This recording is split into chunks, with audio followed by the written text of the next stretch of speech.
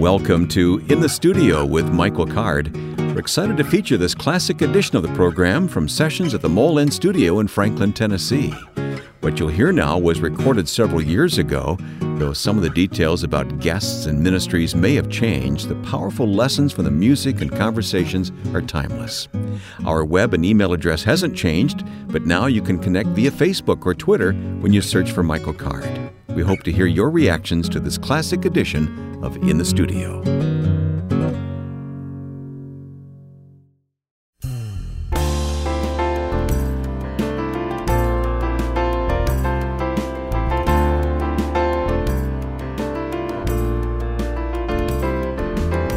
This is In the Studio with Michael Card. I'm Wayne Shepherd. We have a whole hour before us of interesting topics and people stopping by the studio today. Yeah, another good day of guests and topics. Yep, Steve Green's stopping by later in the broadcast wonderful. Today. Steve's a good buddy of yours. Has been for a long time. And he's going to share with us what he's working on now, just where he is. And I think a lot of people are anxious to know what Steve is up to now. We all love Steve. He'll be here in the second half of the program along with Dr. Lyle Dorsett. Yep. Lyle is now at Besom Divinity School, right? Yeah, an expert on the C.S. Lewis. That's how most of us know But that's Dr. not what Dorsett. we're talking about today with him. No, we'll be talking about Wesley, and I'm looking forward. I've never met him face-to-face, but I met him on the phone, and I'm about to just get in the car and go down and spend a day with this man. I met him when he was at Wheaton College for many years. Michael, this is Black History Month, and we didn't plan it this way necessarily, but we want to talk about biblical allusions to slavery in the New Testament and Old Testament, as a matter of fact. Yeah, that's something I've been working on for about the last 2 years. So you know me, Wayne. I've got all my notebooks, all stapled together. You've done the work. I've done the work, but now I'm synthesizing it and trying to put it together into a book called A Better Freedom, and we can talk about all that later. Okay. But I think you're going to be interested in finding out how much our identity is connected to this idea of slavery. Yeah, and you say, and you will tell us that we need to understand this so we do. get a deeper understanding of the Bible. Yeah, and absolutely. God's message. Okay, we'll do that in just a minute. We're going to ask you to sing a song for us. One more thing today. Okay. We are so excited about our partnership now with RBC Ministries out of Grand Rapids, Michigan. Matter of fact, our good friend Bill Houston is nearby in the studio here today. Yeah, we've sort of ramped into this relationship. I've been writing for Our Journey magazine, which is one of their periodicals, for a couple of years now. And then I got to do a couple of Day of Discovery programs, got to go to Israel. Those were wonderful TV programs. Yeah, so we're partnering with them in a lot of different ways. Last record they did, and some books, and so it's pretty exciting. All right, online at rbc.net, and we will link that at michaelcard.com, of course. So it's all right there. We urge you to check that out. All right.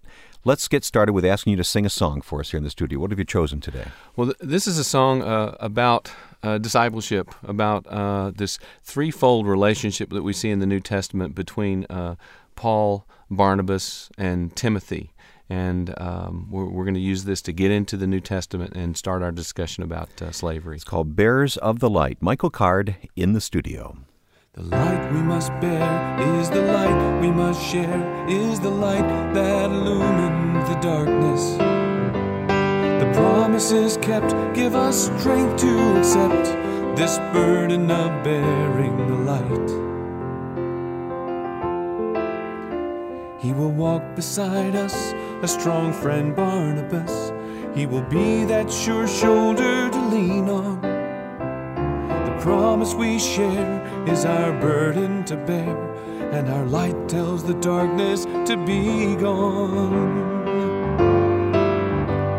The light we must bear is the light we must share, is the light that illumines the darkness. The promises kept give us strength to accept this burden of bearing the light.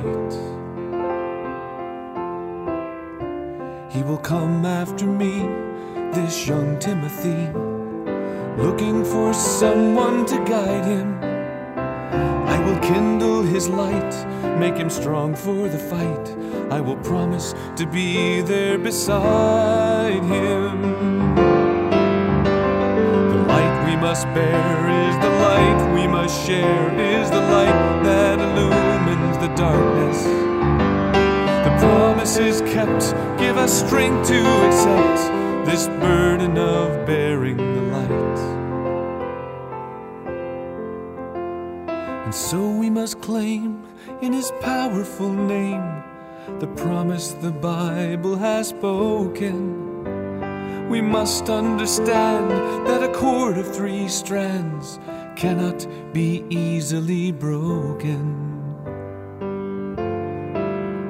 The great need of us all, a true mentor, a Paul who has traveled the road that's before us. He has made good the pledge to take the light on ahead. We can follow his footsteps before us. The light we must bear is the light we must share, is the light that illumines the darkness. The promises kept give us strength to accept this burden of bearing the light. The promises kept give us strength to accept this burden of bearing the light. Thank you, Michael. Jesus, the light of the world, and we are bearers of that light. Yeah, that's the call. All right. I am really anxious to hear what you've been researching and studying. You're leading up to another book, aren't you? Yeah, I am.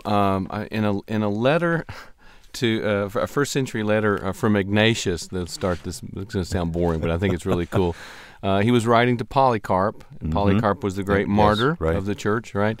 And what was going on in the first century was that members of the church would go into the slave market and sell themselves to set other slaves free. That was their ministry. That was becoming a fairly common thing. Wow. There was in the church, and of course a lot of the early Christian church were slaves. In fact, some people looked down upon Christians as it was a slave religion. But one of the things that was happening was that slaves that were in the church were starting to put pressure on the pastors to buy them out of slavery. Like that's what you should do. This should come out of the church funds.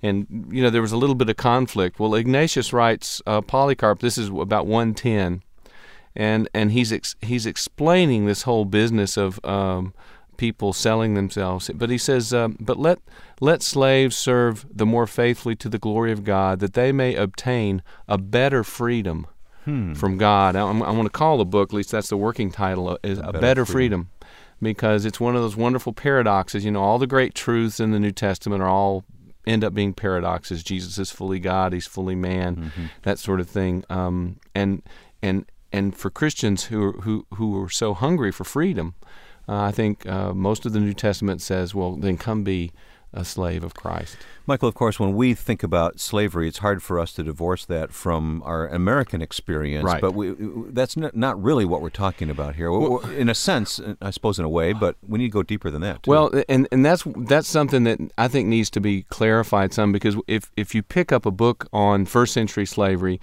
the introduction, and I've been reading a lot of them over the last 2 years, the introductions all basically say, we need to forget African-American slavery, because first century slavery that's referenced in the New Testament is completely different. And so basically you've got to go back and learn all of this old stuff. And that's partly true, but I think it's partly not true. Okay. I would like to say that the African-American experience, which was embodied in the black church of the last century or so, is a wonderful bridge, I think, to get into the topic. And as our programs progress, we're going to talk to some African-American pastors. Specifically, Denny, I think, is going to get our discussion going in the direction of, what about a congregation of people who, in their prayers, refer to Jesus as Master? You don't find that in the white church. As Denny does often when he's praying here in the studio with us. Yeah, so we're going to have that discussion with Denny. And so I don't want to just say, forget about African-American slavery, but there was a significant difference. First of all, it wasn't a racial thing in the first century. Slaves were... It was a class thing. It was a class thing, and slaves were indistinguishable. You wouldn't know if you were talking to a slave or not. In fact, the Roman Senate, began a bill to say, we need to mandate that slaves dress differently. And Seneca, who was one of the great orators, said, finally, I don't think that's a good idea, because if they see how numerous they are, we're going to have a revolt on our hands. Interesting. So those are the kinds of issues they had to deal with. But the main difference is, though, first century slavery was always going somewhere. there was the opportunity for a person who was enslaved to eventually buy themselves out of slavery. Legally, most slaves were freed. In fact, for one period in Roman history, it was mandated that by 30 they could be freed, become freedmen. And that wasn't always the case in African American slavery. Occasionally, and we know right here in Williamson County, right next to Puckett's where we eat, there's a very famous man named Dick Pointer who was a slave who bought himself out of slavery by making chairs. So, there are. Yeah. It's a very complicated issue. Yeah, I see, and I'm really looking forward to our conversation stretched out over the next few weeks here, talking about this. Yeah. And I know you're going to talk about the Old Testament too, but you're saying that the entire context of the New Testament then is built around this cultural context of slavery. Yeah, what I like to say, this is sort of the safest way I could say. Whenever you get into a topic, at least whenever I get into a topic, you're tempted to go, this is what it's all about, Wayne. Yeah, it's all about Hesed. Yeah. It's all about the scandal. It's a part of it, and you're bringing out that part. Exactly. And what I would like to say, Wayne, is that this concept of slavery is one of the fundamental categories in terms of our identity and who we are. But there is a sense in which it's almost lost. Is that why you're bringing it to our attention? Yeah, I think it is lost. Everyone's looking. I've got a list here. Do you want to find rest? How do you find rest? Jesus says, "Take up my yoke." Do you want to become great? I mean, you won't admit it, but you do. I do. Jesus says, become a slave. Do you want to be free? You want to find real freedom? Paul says, become a slave to Christ, because that's the only way you're really going to be free. And so let's just sort of come now, let us reason together and look at the first century and look at some of these passages. From just a few minutes of dialogue with you on this, Michael, I can think of several words in the New Testament that come to mind immediately. Yep. Bondservant and bondage, those pop up often. Yep. But you're saying that there's even another level beneath that are allusions to slavery. Oh, yeah. Well, you have deacons in your church. The Greek word diakonoi, that's a slave. Our words for redemption, our words for justification, our words for reconciliation are all from slavery, out of slavery. And then practically, and this is to me one of the most stark things, is that almost everyone in the New Testament sooner or later identifies themselves as a slave. Paul is doing it in at least 4 of his letters. It's pretty easy to spot those. Yeah, and he uses all kinds of examples of slavery, positive and negative. That's another thing that makes it a little bit complicated. Yeah, and then we have Onesimus, of course. Onesimus, so we have a whole letter from Paul written for a runaway slave, but James identifies himself as a slave. Peter identifies himself as a slave.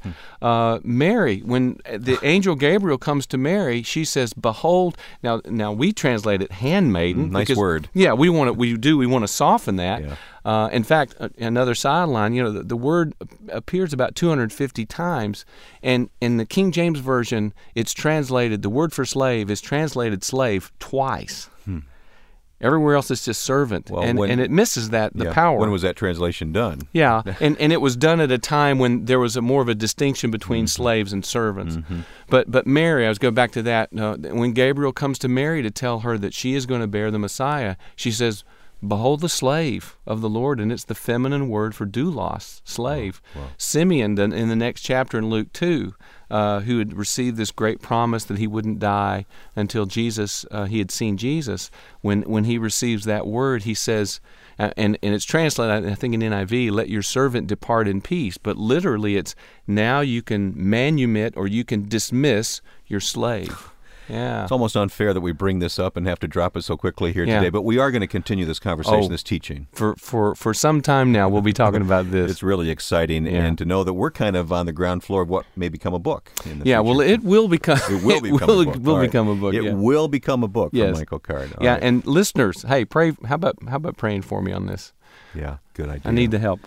Coming up, we'll talk with Dr. Lyle Dorsett, but first, Michael, we're going to ask you to sing again here in the studio. This is from the CD Present Reality, about the life of Paul, and it's called "Could It Be?" Michael sings now in the studio. Ken Lewis playing percussion. Steve Mikesell has his bass here with Michael.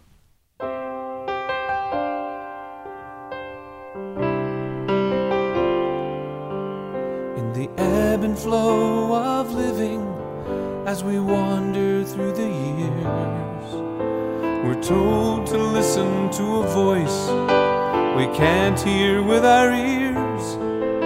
They say to live by something that you can't see with your eyes.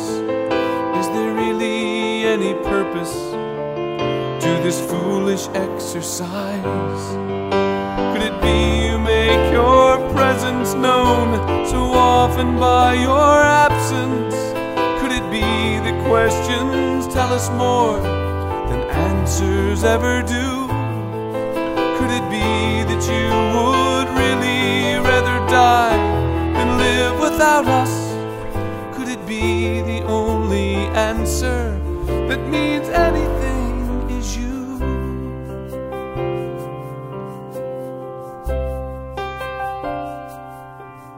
In our words and in our silence, in our pride and in our shame, to the genius and the scholar, to the foolish and insane, to the ones who care to seek you, and to the ones who never will, you are the only answer, even still. Could it be you make your presence known so often by your absence? Could it be the questions tell us more than answers ever do? Could it be that you would really rather die than live without us? Could it be the only answer that means anything is you? Could it be the only answer that means anything is you?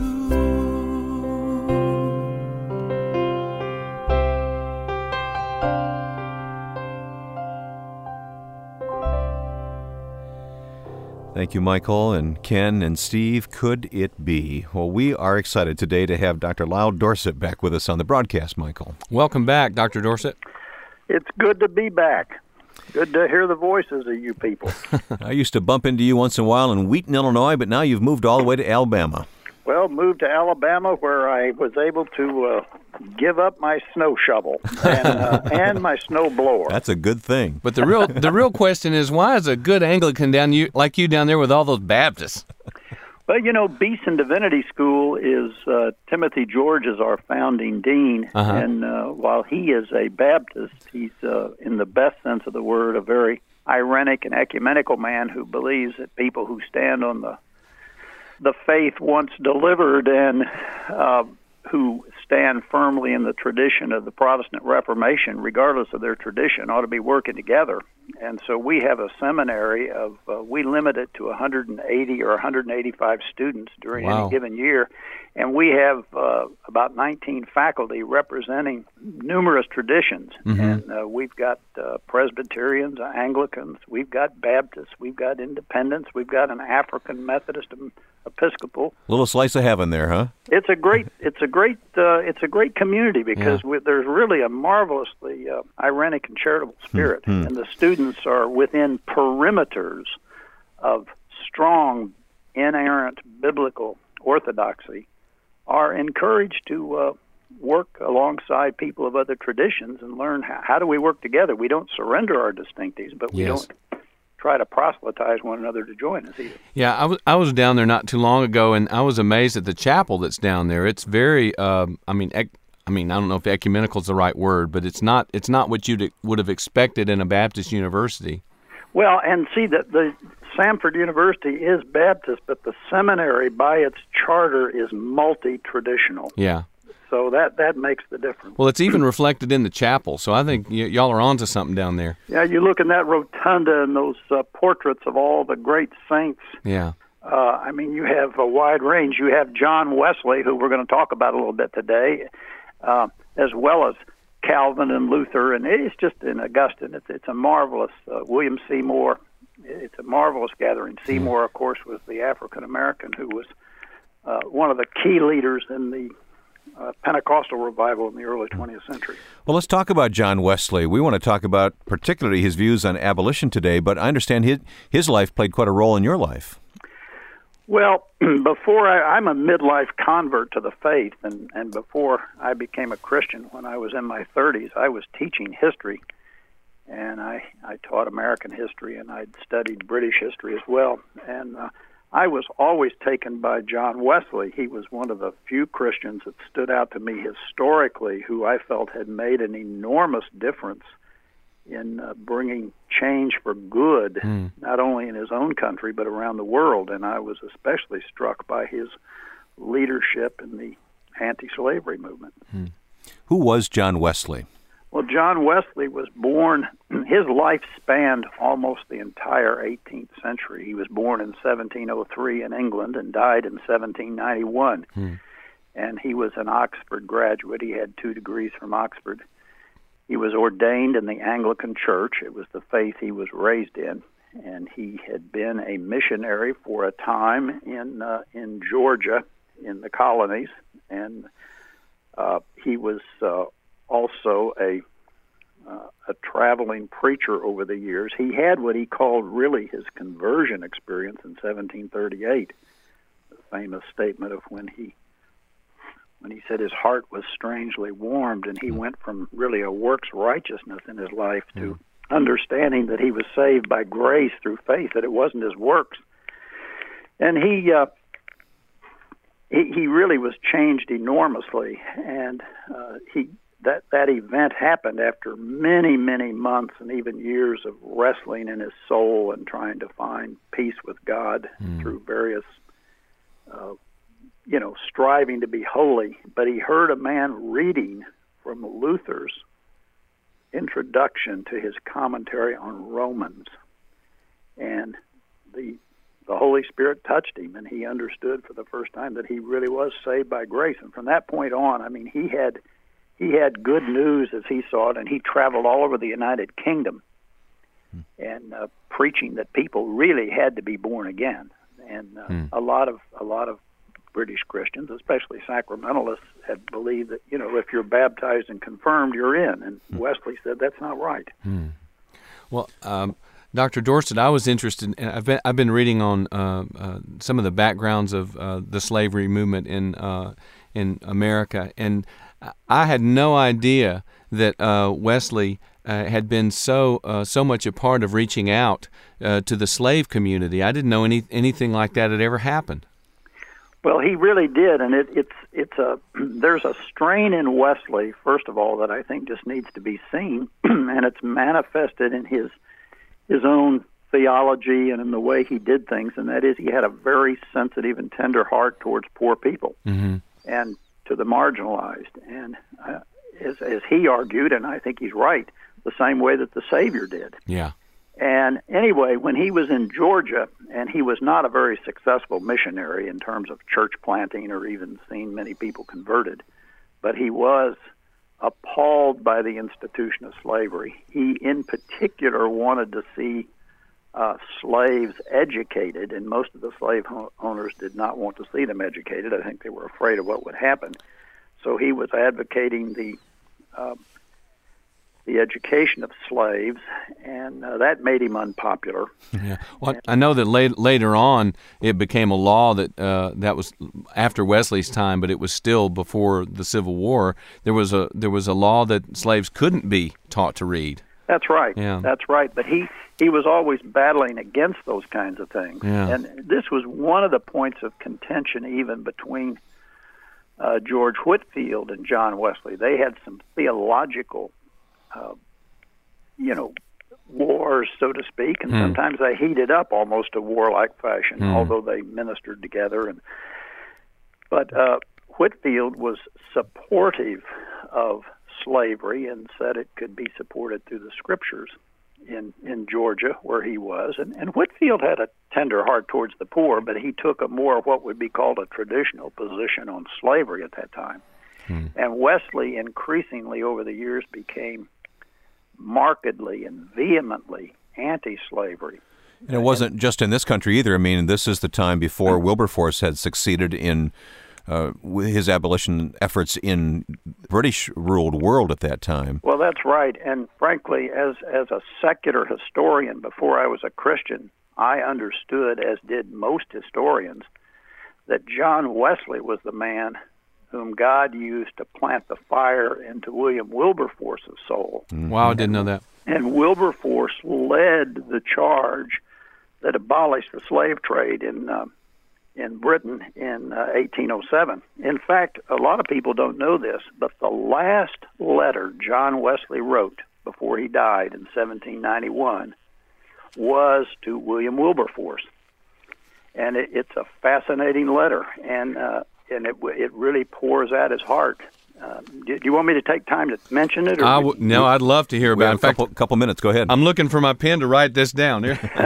Well, Wesley had been reading a book by a freed slave titled The Interesting Narrative of the Life of Gustavus Vasa. Yep.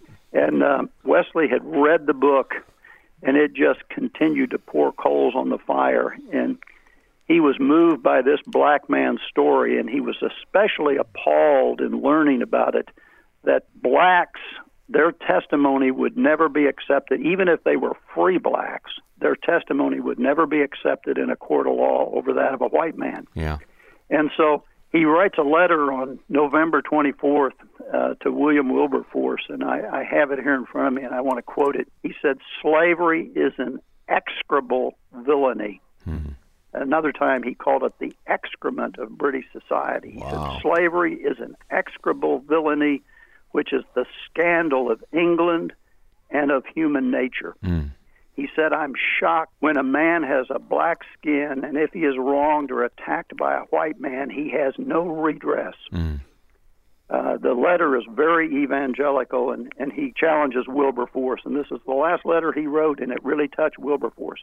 He said, "Go on in the name of God and in the power of his might, till even American slavery, the vilest that ever saw the sun, shall banish before it." Wow, it took nearly another 20 years then for that to happen in England. I'm sorry our time is gone here, but that enough gets us thinking about this, Michael. Yeah, what are some other resources? What are some of the best books we can find to read more about this? Well, I think probably there are a lot of biographies of Wesley, but the one I like best is Roy Hattersley, Hattersley. Roy Hattersley, The Life of John Wesley. Mm-hmm. And Hattersley does, quite a bit with this and puts it in a good context. We'll put that book title on our website, michaelcard.com. Yeah. Dr. Lyle Dorsett, our time is always too brief with you, but you'll be back with us again, I hope. Thank you. And with that, we've reached the halfway point here in the studio with Michael Card. We hope that you'll take a moment and let us know what you think of this program. If today's conversations have prompted some questions you have about the Bible or living the Christian life, please pass those along to us at inthestudio@michaelcard.com. Also, I want to remind you that you can find out more about this program and Michael's ministry by going online to michaelcard.com. Through the web, you can access our audio archive or find out how to easily link to our program podcast. Coming up in the second half, Michael will interact with listener emails, and then our good friend Steve Green joins us to talk about creativity and how God is working in his life. This and great music waiting for you coming up after this break.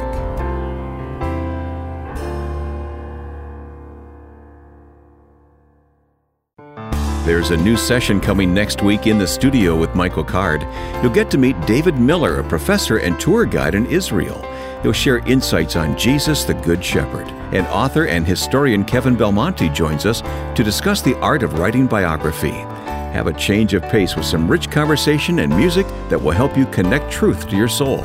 Subscribe when you search for Michael Card in iTunes or Google Play.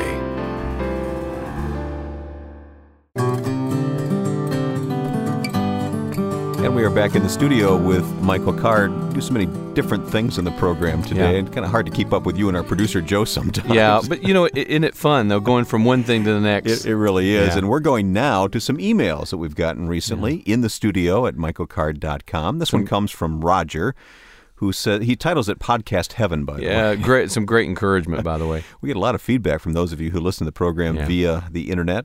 Maybe you download the podcast. He says, I've been a listener of your show for about a year. Thank you so much for putting these shows together. There's much meaning in starting out my day. I listen as I drive to work, and he gives us some other details there. He says, though, hopefully I did not trample on too many copyright laws, but I used a portion of a program with some 5th and 6th graders this past Sunday morning. First of all, Roger, God bless you. Yeah. It's very creative, though, what he's doing, with 75 to 85 kids in the class. And he put some pictures with the Calvin Miller and Phil Keaggy piece that we did a while back. So. Yes, this last Sunday before Christmas, we focused on the idea of stories. We usually have about 75 to 85 kids in the class, so we need a variety of ways to connect the Bible and a relationship with Christ that they will connect with. We did several types of story by reading a teacher's experience growing up and using visuals with the story. That is so creative. Yeah. Good job. And what better one to use than the one with Calvin? Oh. Calvin reading his poem. Do you remember the day Phil Keaggy was here and we played Calvin reading and he just... Oh, it was a moment I'll never forget. Phil improvised on the guitar as Calvin was reading this poem. One take. Yeah. It was a Phil Keaggy moment. He's Thank amazing. you, Roger. In the studio at michaelcard.com. All right, well, time for a couple of more of these notes from listeners. Here's one from Carolyn. This really grabs your heart when you read this. Yeah. She says, I wanted to send an email to let you know how much your program meant to me on a Saturday evening. I was driving on the road alone and cried a lot of the time I was listening to you.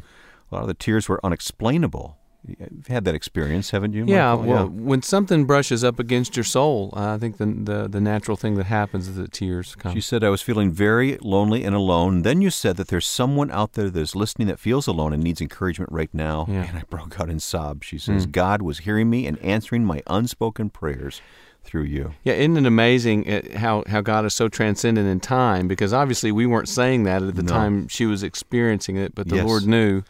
And even though, Wayne, that is a hard one to hear, it's still that's what we're trying to do is just give some encouragement and because of the gospel and because of Emmanuel, we can't be alone. You can't be alone anymore. You'll often hear us ask Michael or guests here in the studio to pray, and that's not time just to fill here on the radio. That really is sincere. And when we ask you to pray, be thinking that there are people out there like Carolyn who are the recipients of that. So thanks for tracking with us in that regard. All right, one more, and we have time here. Okay. This comes from, what's the name on this one? Matthew. Matthew, okay. Matthew says, I was saved in 1990, but seemed to let discouragement and disappointment in life get me off the path for the last few years. Join the club, Matthew. Yeah. God in His wisdom allowed me to wander down some paths until I was ready to hear what He wanted so badly for me to hear. My marriage of 26 years is seemingly dead, although we remain together. My oldest daughter is living with her boyfriend, and my next oldest is doing the same. None of my 4 kids are saved, and on top of that, we have a mountain of debt. Isn't God amazing? He wanted so much for me to get what has been missing all those years. He allowed all this to come to me. He blew a holy wind through me and opened my eyes to see myself. And I have to tell you, there wasn't much left. I had all these problems, big problems, none of which I can fix. And then you want to pick it up from there? Yeah. When He opened my eyes to this, I fell on my knees in thankfulness for bringing light to my life. I realized I had never surrendered, always holding back. Now I prayed and submitted myself totally to Jesus' Lordship, telling Him that I'm all in. All my hope, all my trust is in Him, and not in a prayer in a foxhole way. Sure, I want Him to help me out of all this, but I'm trying to live at the point that I will remain submitted no matter what. And then he quotes Job, though He slay me, yet will I trust Him. And that's the tone of someone whose eyes have been opened, that God uses all things. He can bless us in all situations, and sometimes He doesn't cause, but sometimes He allows things to happen in our lives that make us realize how much we really do need Him. Lo, I'm with you always. Yeah. Michael, I'd like to ask you to sing a song that fits right in with the tone of Matthew's note here. Jeff Taylor is going to join you on the accordion on this one. It's called I Will Not Walk Away.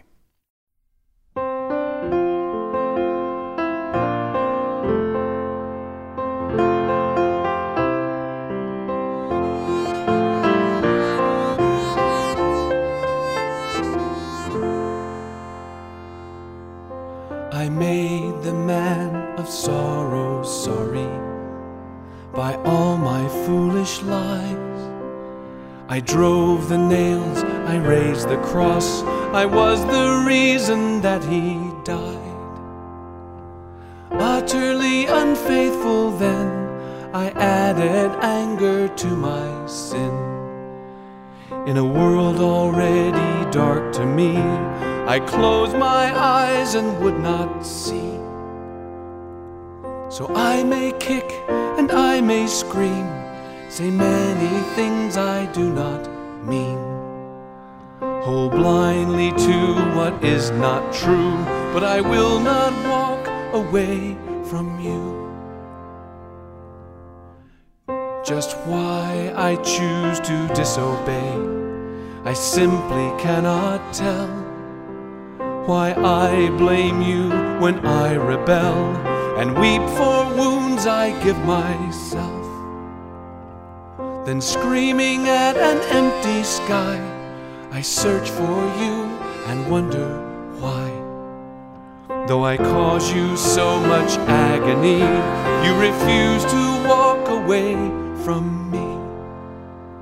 Don't read me pointless poems, friend. Don't diagnose, don't condescend. Though you may seem right to disagree, I need someone to weep with me.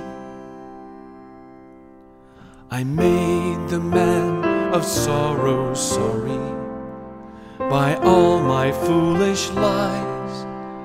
I drove the nails, I raised the cross, I was the reason that he died.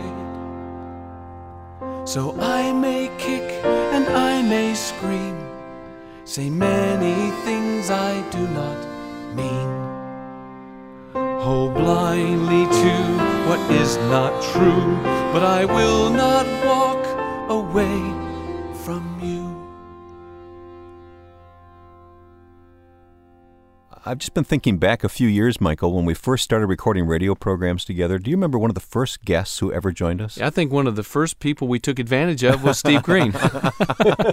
And we're still taking advantage of him. That's today. what brothers are for, right? That's right. Yeah. Steve, welcome back. I'm glad to be here. Thank you. It's not a long trip for you to come to the studio, though. It's short. Took me like 5 minutes, I think. I always honk when I go by your house, but I don't know if you can hear me or not. 5:30 this morning. Yeah, I was right by your house.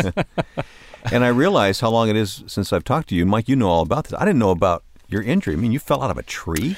Off a ladder or what? Yes, and I learned a real important lesson. When you're trimming tree branches, don't put your ladder on the branch that you're trimming.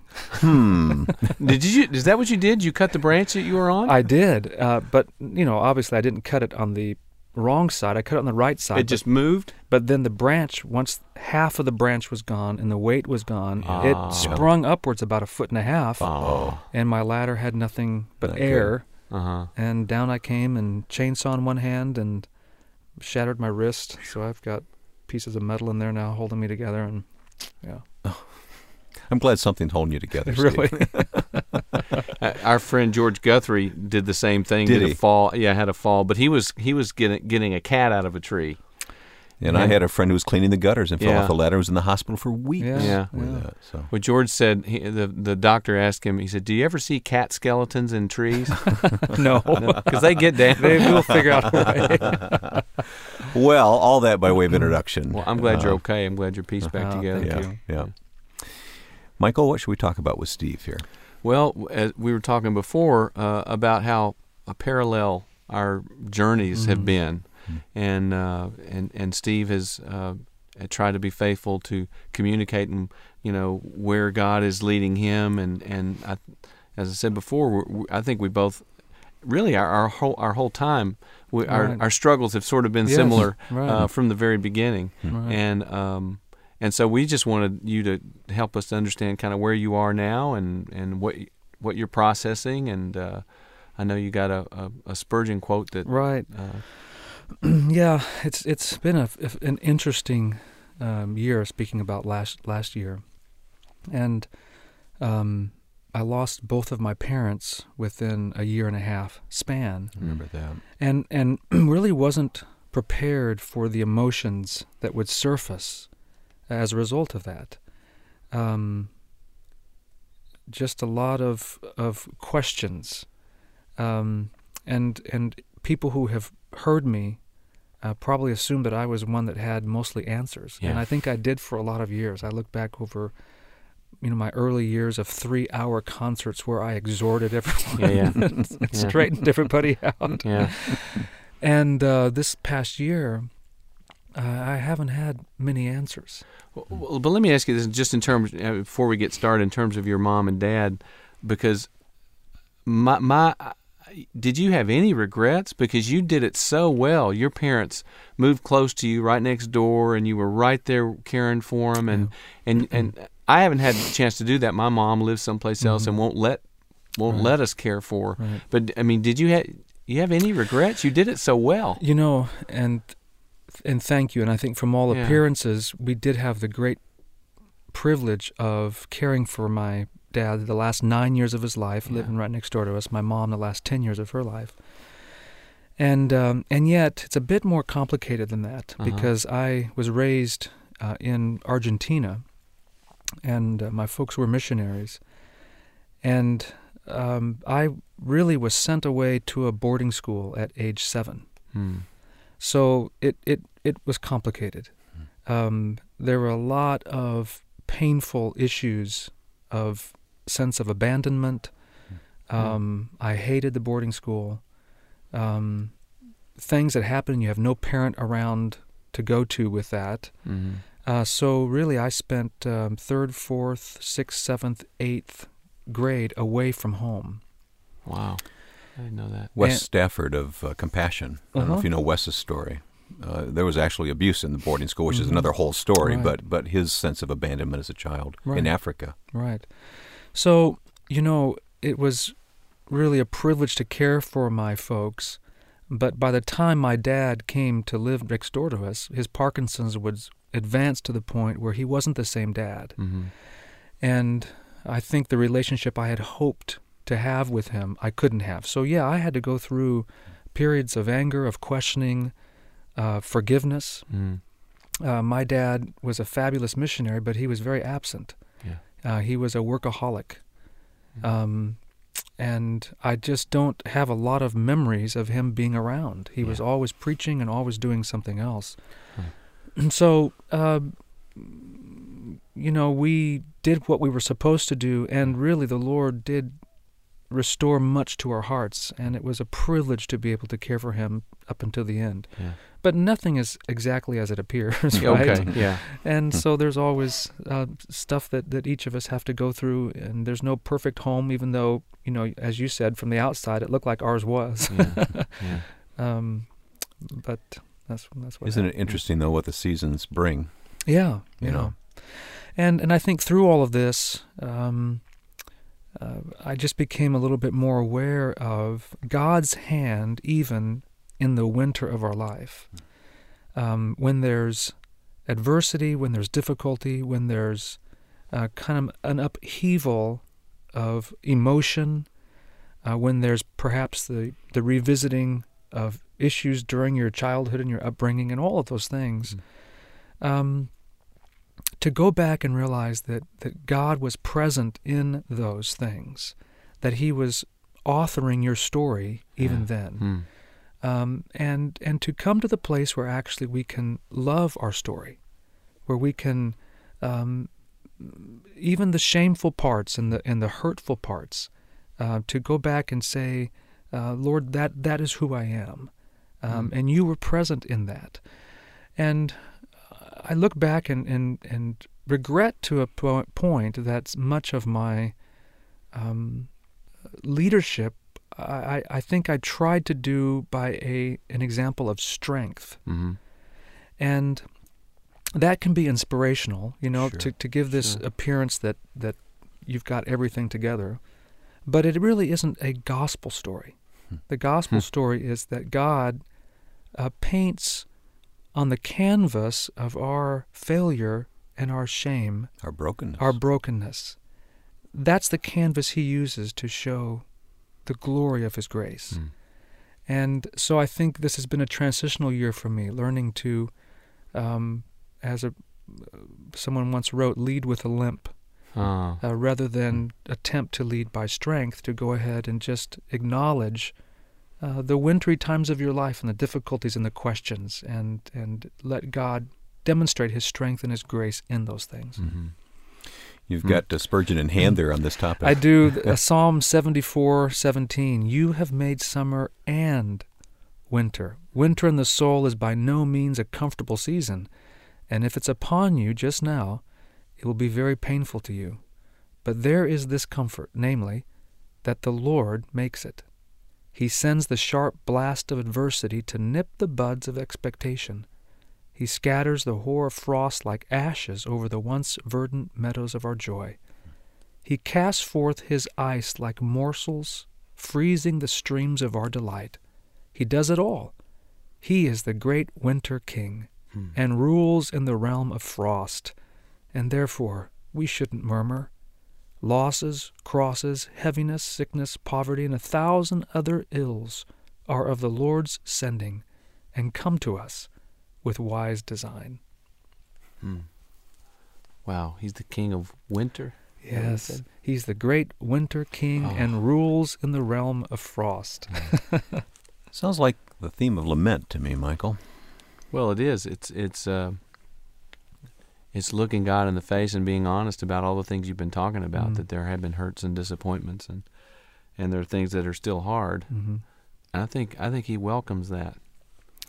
And that's comforting. It's not a surprise to him. The Lord is so tender with us and so gracious with us to put up with our very honest complaints of where we are, and at the same time to turn those again into a sound of thanksgiving and praise, because He is faithful in all those things. Sometimes those things were of our making, and sometimes they're just what happens in life. Right. So how we respond is the... Yeah, and I think for the three of us, there are those things that you were talking about. There's that losing people that are close to you, but I think all three of us are kind of in a transitional place. And I know for me, I think this year, as I look ahead, what I need to learn of all the things that I need to learn, I think my basic issue has just been trust. I just haven't lived like I really trusted, because I wouldn't fret so much about winter and about those kinds of things. If I just... So you work hard to make it happen yourself. Yeah. I'll try to cover and do a little extra and so I won't have to worry about things. But I wonder sometimes if I haven't really insulted the Father because I just don't live like I trust Him.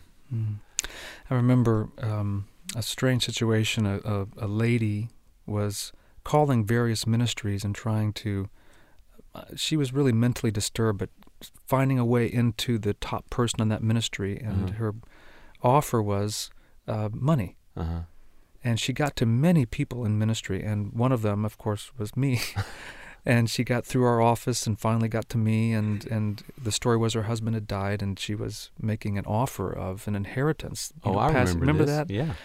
And she didn't call me. She obviously called the two of you. Well, she had nothing to give.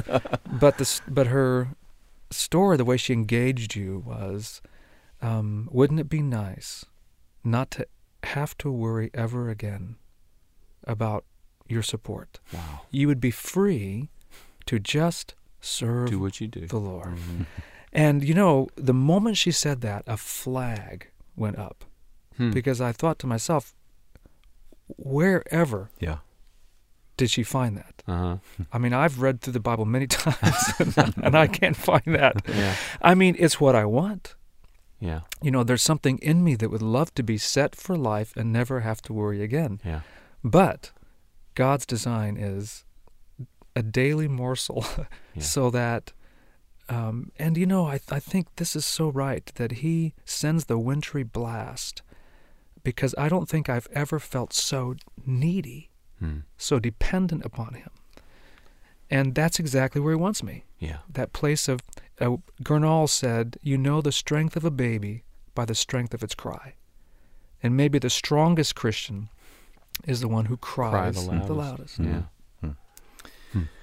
We're coming to the end of our time. This was to be a discussion about creativity here today, but the Lord took us down a whole nother path, didn't He, Michael? Yeah, well, everything that we're talking about is a demand for creativity. I mean, how do we creatively connect to God when we're in the midst of those kinds of situations? It's a call for creativity. Yeah. Steve, thank you for coming by. I hope you will come by more often than what we've done the last year or so. Happy to do so. Thank you. Now, do you appreciate that we didn't make you sing? But we can mention the latest CD is called Somewhere Between. That's right. It's out there and available. So, stevegreen.com? .org. .org. Yeah, I'm an org. You're an org. Yeah. Congratulations. We'll link Someone it already bought the com.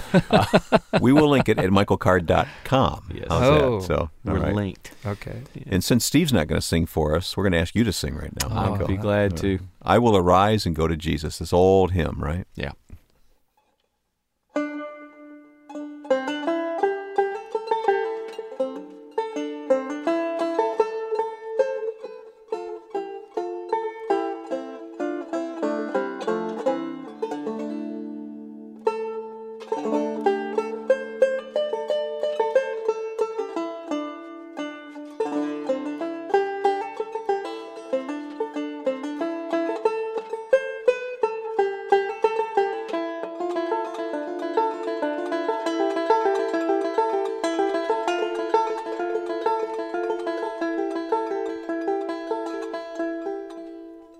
Come, ye sinners, poor and needy, weak and wounded, sick and sore. Jesus ready stands to save you, full of pity, love, and power. Come, ye thirsty, come and welcome God's free bounty, glorify true belief and true repentance, every grace that brings you nigh. Come, ye weary, heavy laden, lost and ruined by the fall. If you tarry till you're better, you will never come at all. I will arise and go to Jesus. He will embrace me in his arms, in the arms of my dear Savior. Oh, there are 10,000 charms.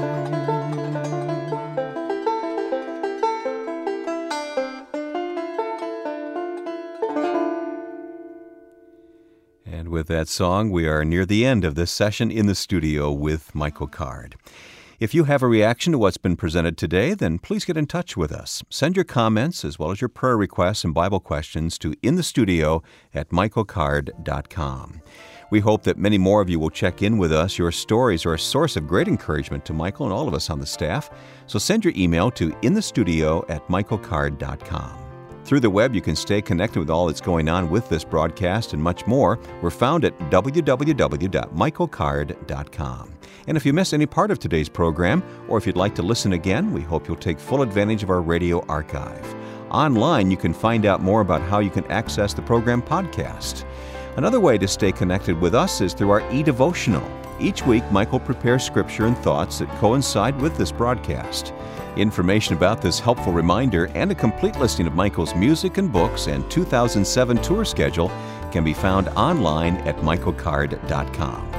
This radio outreach is now a part of the RBC family of ministries. We're happy to spotlight the great resources and devotionals that can guide you in the Word of God every day. You can find the way to these extensive web tools through the links at michaelcard.com. I'll give that again. It's michaelcard.com, and our email address is inthestudio@michaelcard.com. Our producer is Joe Carlson. I'm Wayne Shepherd. Thanks for being with us in the studio with Michael Card.